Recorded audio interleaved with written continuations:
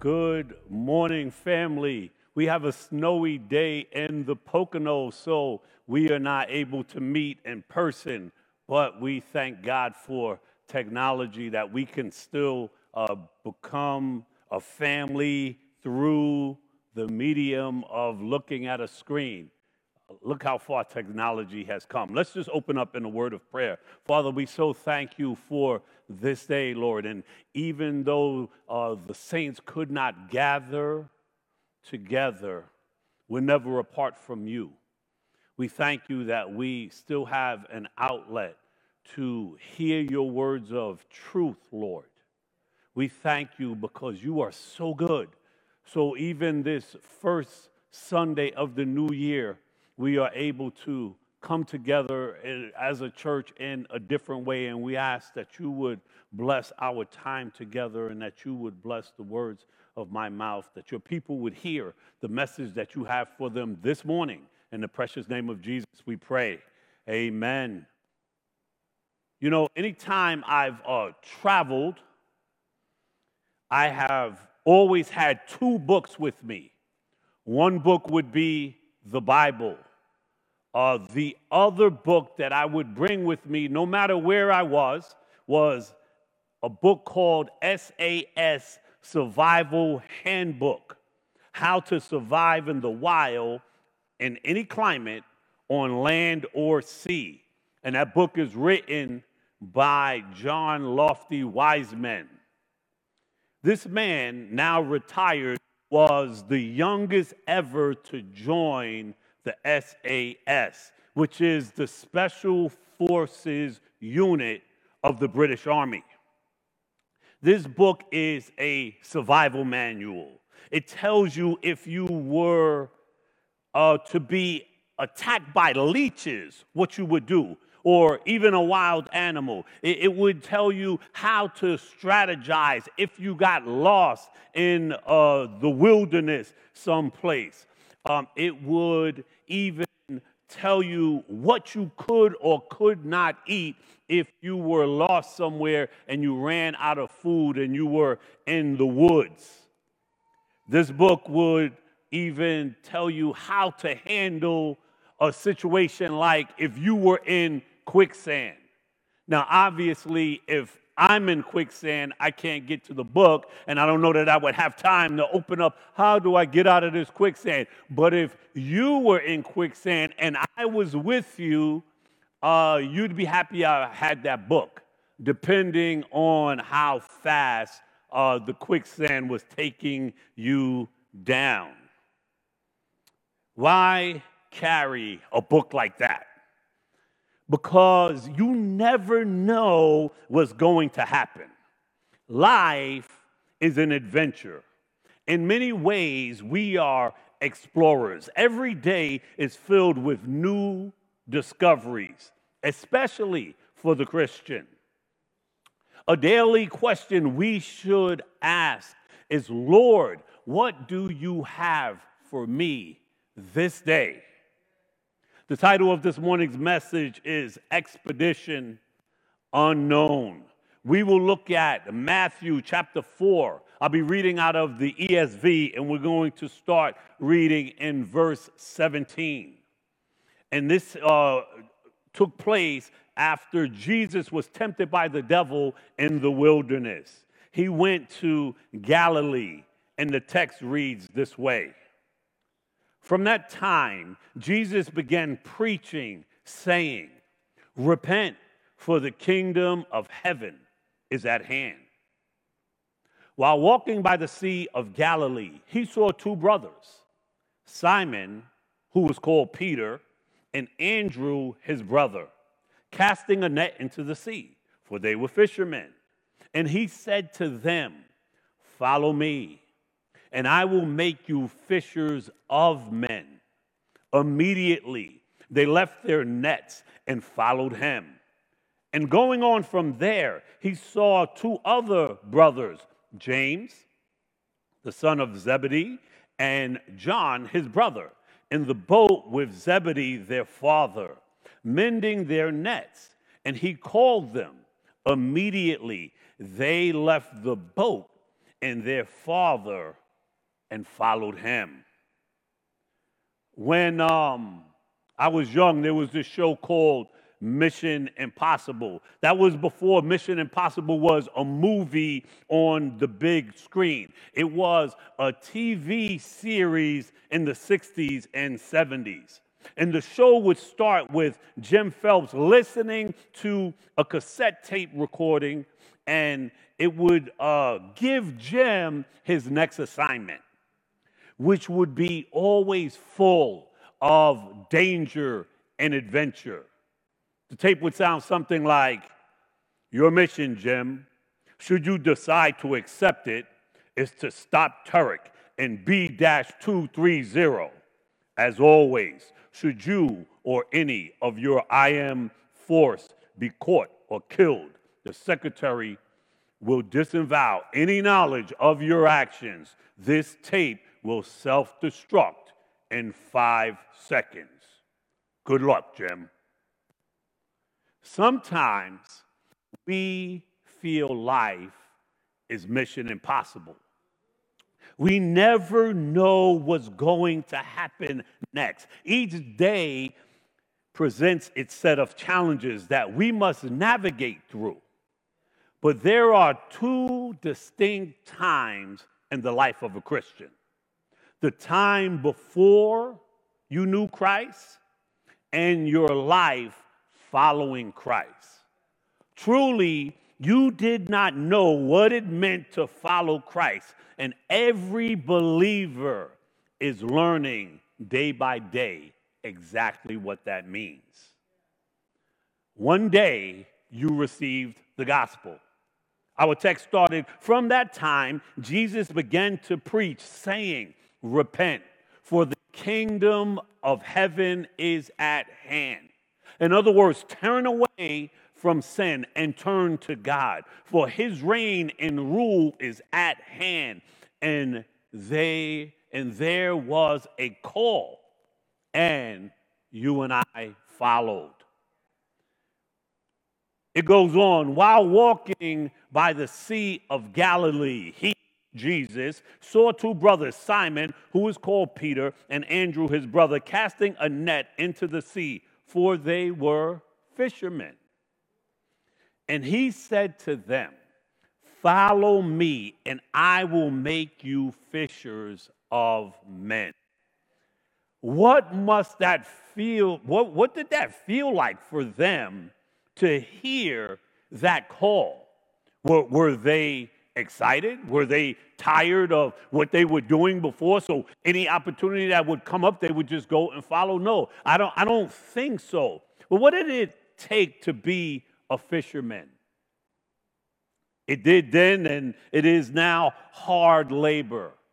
Day and night, heat and cold, sometimes the sun beating down on you, and other times you're soaking wet from the wind and rain. Some days you catch fish, and other days you come up empty.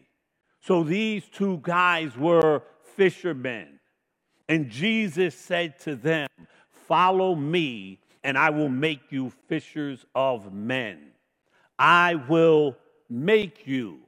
You will become. I will change you from doing that, what you did, to this now that I'm sending you to. I'm sending you to be fishers of men. You were casting your net into the sea, luring fish into a trap in hopes of bringing up fish to sell to others so that they can eat and you could eat.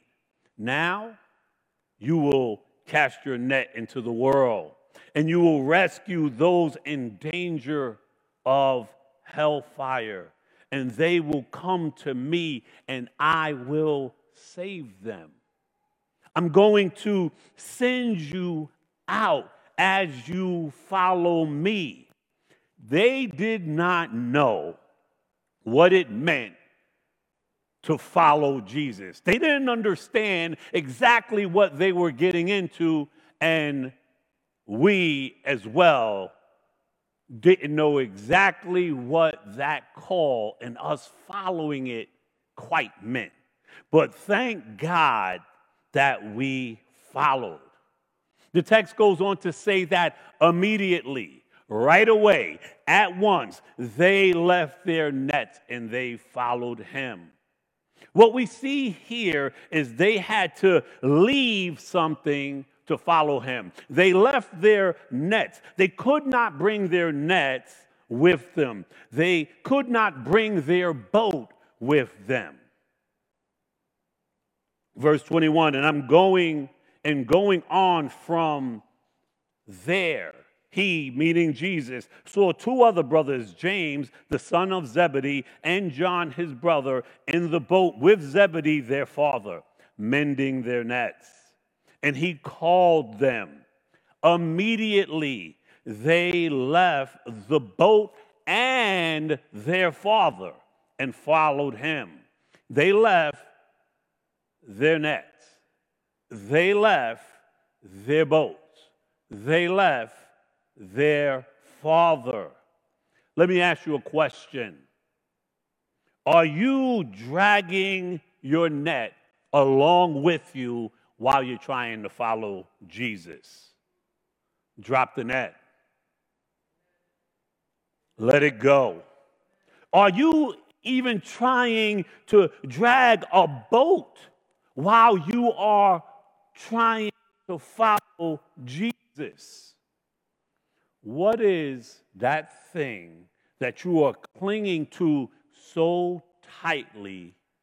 And if you have something that you're clinging to so tightly, what are you forfeiting?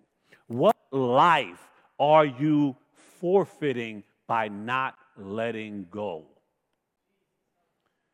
Jesus called them, and immediately they left their nets. They dropped everything to follow him. Jesus called others, and some refused to drop everything. In Mark chapter 8, in verse 18, it says, now Jesus saw a crowd around him. He gave orders to go over to the other side. And in verse 21, it says, and another of the disciples said to him, Lord, let me first go and bury my father. And Jesus said to him, follow me and let the dead leave the dead to bury their own dead. Translation. Take care of some business first. My father is old. I'll follow you after he dies. And Jesus is saying, if you're going to follow me, you must make me of first importance. And before that conversation, the text says, a scribe came up to him, teacher, I will follow you wherever you go. And Jesus said to him, pretty much, oh, really? Are you sure? Let me give you a heads up. Foxes have holes, and birds of the air have nests, but the Son of Man has nowhere to lay his head. So if I have nowhere to lay my head, that means that if you're going to follow me, recognize following me comes with a cost. Now, I don't want you to go to work tomorrow and go to your boss and say, I quit, and then she says to you, why? And you say, Pastor Reggie said that the disciples immediately left their nets and followed Jesus. No. What is Jesus calling you to do? What is Jesus calling you to do? Because it's not always the same for each person. Drop everything and you come and serve me in this capacity. No, each person he has called to different purposes. The man that Jesus had healed, who was demon possessed, wanted to go with Jesus. And Jesus sent him on a different mission. He sent him on a different path for him to go. In Luke 8:38, it says, the man from whom the demon had gone begged that he might be with him. But Jesus sent him away, saying, return to your home and declare how much God has done for you. And he went away, proclaiming throughout the whole city how much Jesus had done for him. Everyone where that man was from knew exactly who he was. He knew the issue. They knew the issues that this man had. That this man, shackles and chains could not even hold him. He lived among the tombs. So him going back to where he came from and the people seeing him was a testimony in itself, and God used him in that very way. So it is different for each and every one of us. None of the apostles or any other Christian, including you and I, can fully understand what it encompasses to follow Jesus. We have walked out this path and we make new discoveries as if we are on an expedition unknown each and every day. Think of the life of the apostles for a minute. Fishermen to fishers of men. Tax collectors to one that would nurture souls. A zealot who was a rebel to one that is zealous for God. Think of the life of Peter for a minute.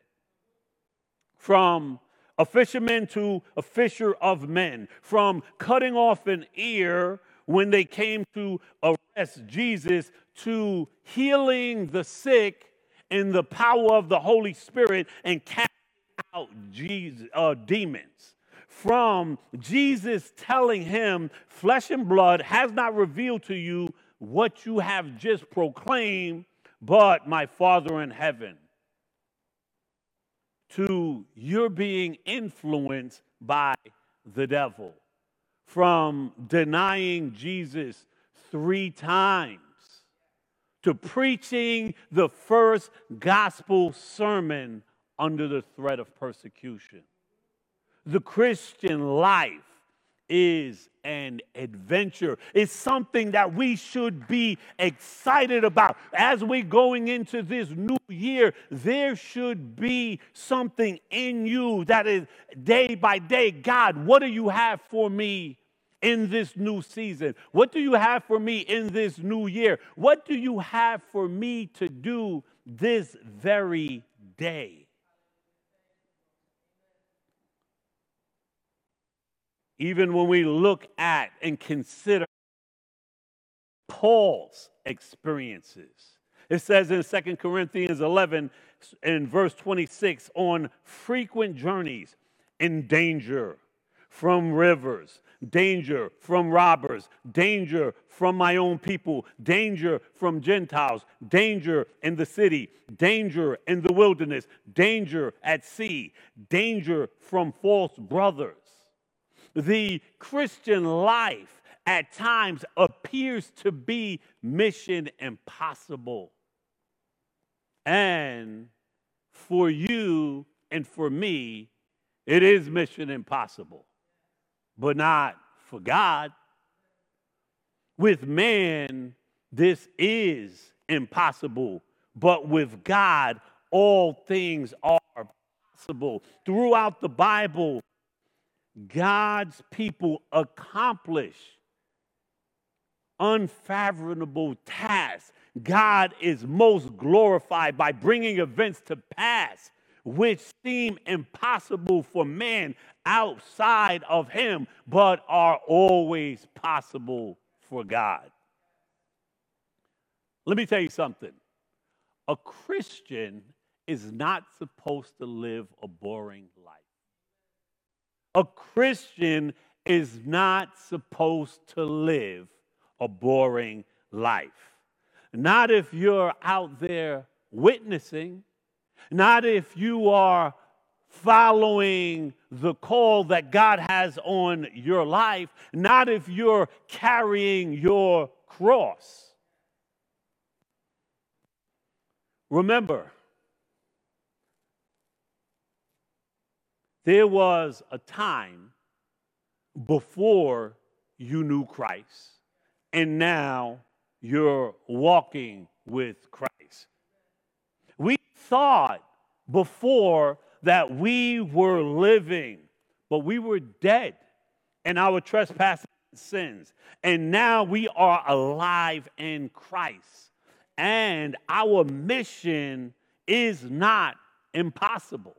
Our mission is not impossible because of who we are in Christ. And he has a mission for each one. Ephesians 2:10 tells us, for we are his handiwork.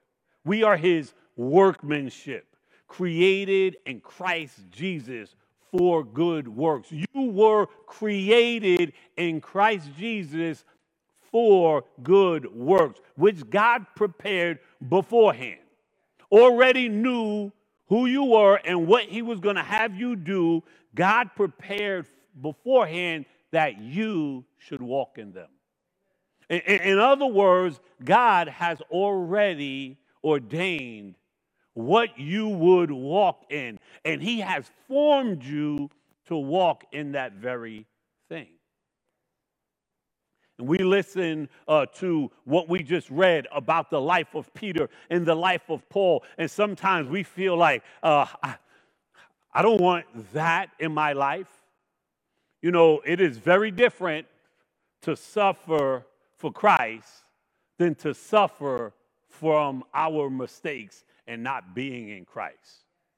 See, because when we are not in Christ, it does not alleviate suffering. Matter of fact, it is suffering that we deserve, and most of the times it is because of the things that we do that we find ourselves in a place of suffering. So you're going to suffer in life. Well, if that's true, then we should suffer for something that matters. We should suffer for the cause of Christ. And our suffering is no big deal compared to what God is doing in us and for us and through us and what he's going to do in the by and by. Romans 8:18 says, for I consider that suffering of this present time is not worth comparing with the glory that is to be revealed to us.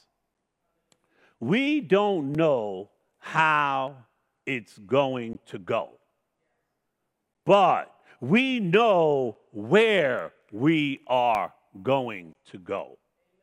We are all in this together, united under one mission. You know, there's a special bond that's shared with those that serve in the military. It goes deeper with those that serve in the same branch of the military. It goes even deeper when you were in the same unit. And it goes even deeper in that if you've served together during conflict or war. It goes even deeper than that with those that were in the elite special forces on mission, because they were put in the most dangerous situations. They were on missions that if they were not successful, the fallout would be great. Again, We don't know where we're going and how things are going to go day to day, but we know where we're going eventually. We know what life is for the believer because God has promised us that. In this same chapter, in Matthew chapter 8, after the verse we read earlier, it says, and they went out, and after they were called by Jesus and they walked with him, this is what it says. And he went throughout all Galilee, teaching in their synagogues and proclaiming the gospel of the kingdom and healing every disease and every affliction among the people. So his fame spread throughout all of Syria, and they brought him all the sick, those afflicted with various diseases and pains, those oppressed by demons, those having seizures and paraplegics, and he healed them. And great crowds followed him from the Galilee to Decapolis, and from Jerusalem and Judea, and from beyond the Jordan. And he was crucified by evil men. But that was the will of the Father, that the Lamb was slain before the foundation of the world.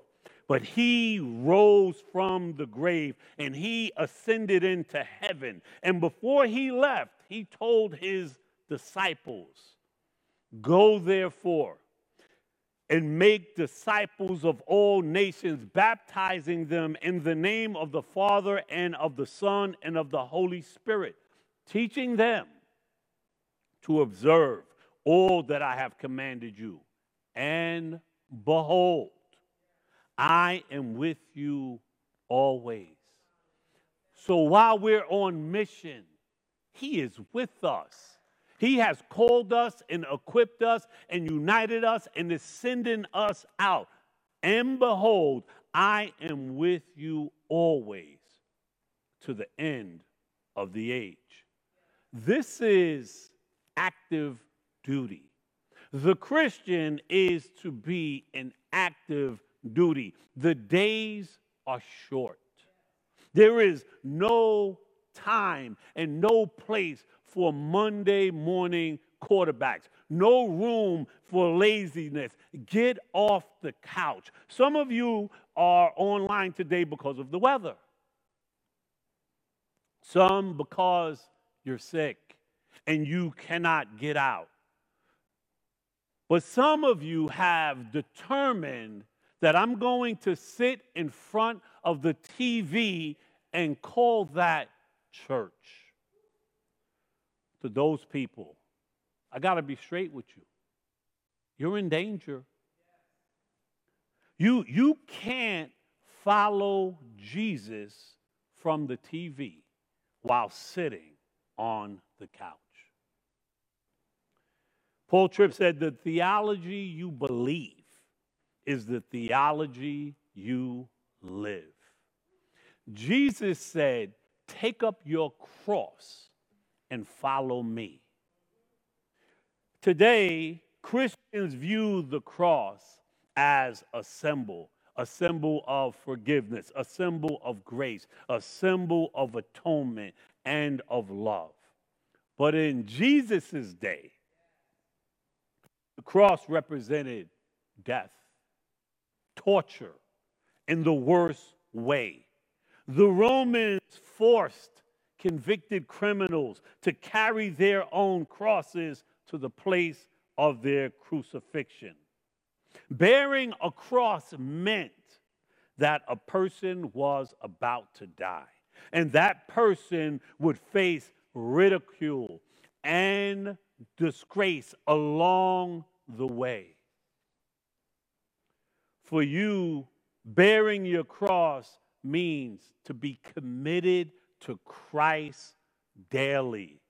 It means, if need be, give up your hopes and your dreams and follow God's will. It may mean that you need to give up your possessions It may even cause some to have to give up their life for the cause of Christ, if he calls you to do that. But remember this, Jesus bore a cross for you and for me, and he is our example. If you have not put your hand to the plow, if you have not taken up your cross, start today. If you've been lazy, if you have aborted the mission, start today. It will be well worth it. Philippians 3:20 tells us, for our citizenship is in heaven, and from it we await a Savior, the Lord Jesus Christ. Hebrews 6:10 tells us, for God is not unjust so as to overlook your work. God is not unjust as to overlook your work and the love that you have shown for his name in serving the saints, as you still do. Those things that we do are not for nothing. It's accomplishing something. It's accomplishing something in eternity. And you are not alone. He's not sending you on task and you are in situations that are impossible that you can't get through. No, yes, they're impossible for you. They are not impossible for him. Philippians 4:19 says, my God will supply every need of yours according to his riches in glory in Christ Jesus. He will supply everything you need for those things that are in his will. For you to be in his will and you being his workmanship and called by him, you need to be picking up and carrying your cross daily. So you should be asking the question, what's my next adventure? Expedition unknown. And we should choose to accept that mission. The Bible tells us, oh, the depths of the riches and wisdom and knowledge of God. How unsearchable are his judgments and how inscrutable his ways. For who has known the mind of the Lord, or who has been his counselor? Or who has given a gift to him that he might be repaid?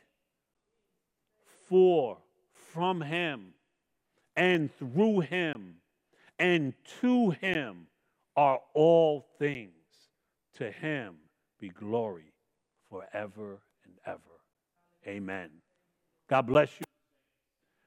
We will see you for Wednesday night prayer this Wednesday, for Bible study and youth group this Friday. Stay warm and stay safe, and let's go and follow the mission God has put us on. Father, we so thank you for this time and for your word and for this encouragement, Lord. Yes, it's an expedition unknown in many ways. Life is an adventure. Things are coming at us all the time.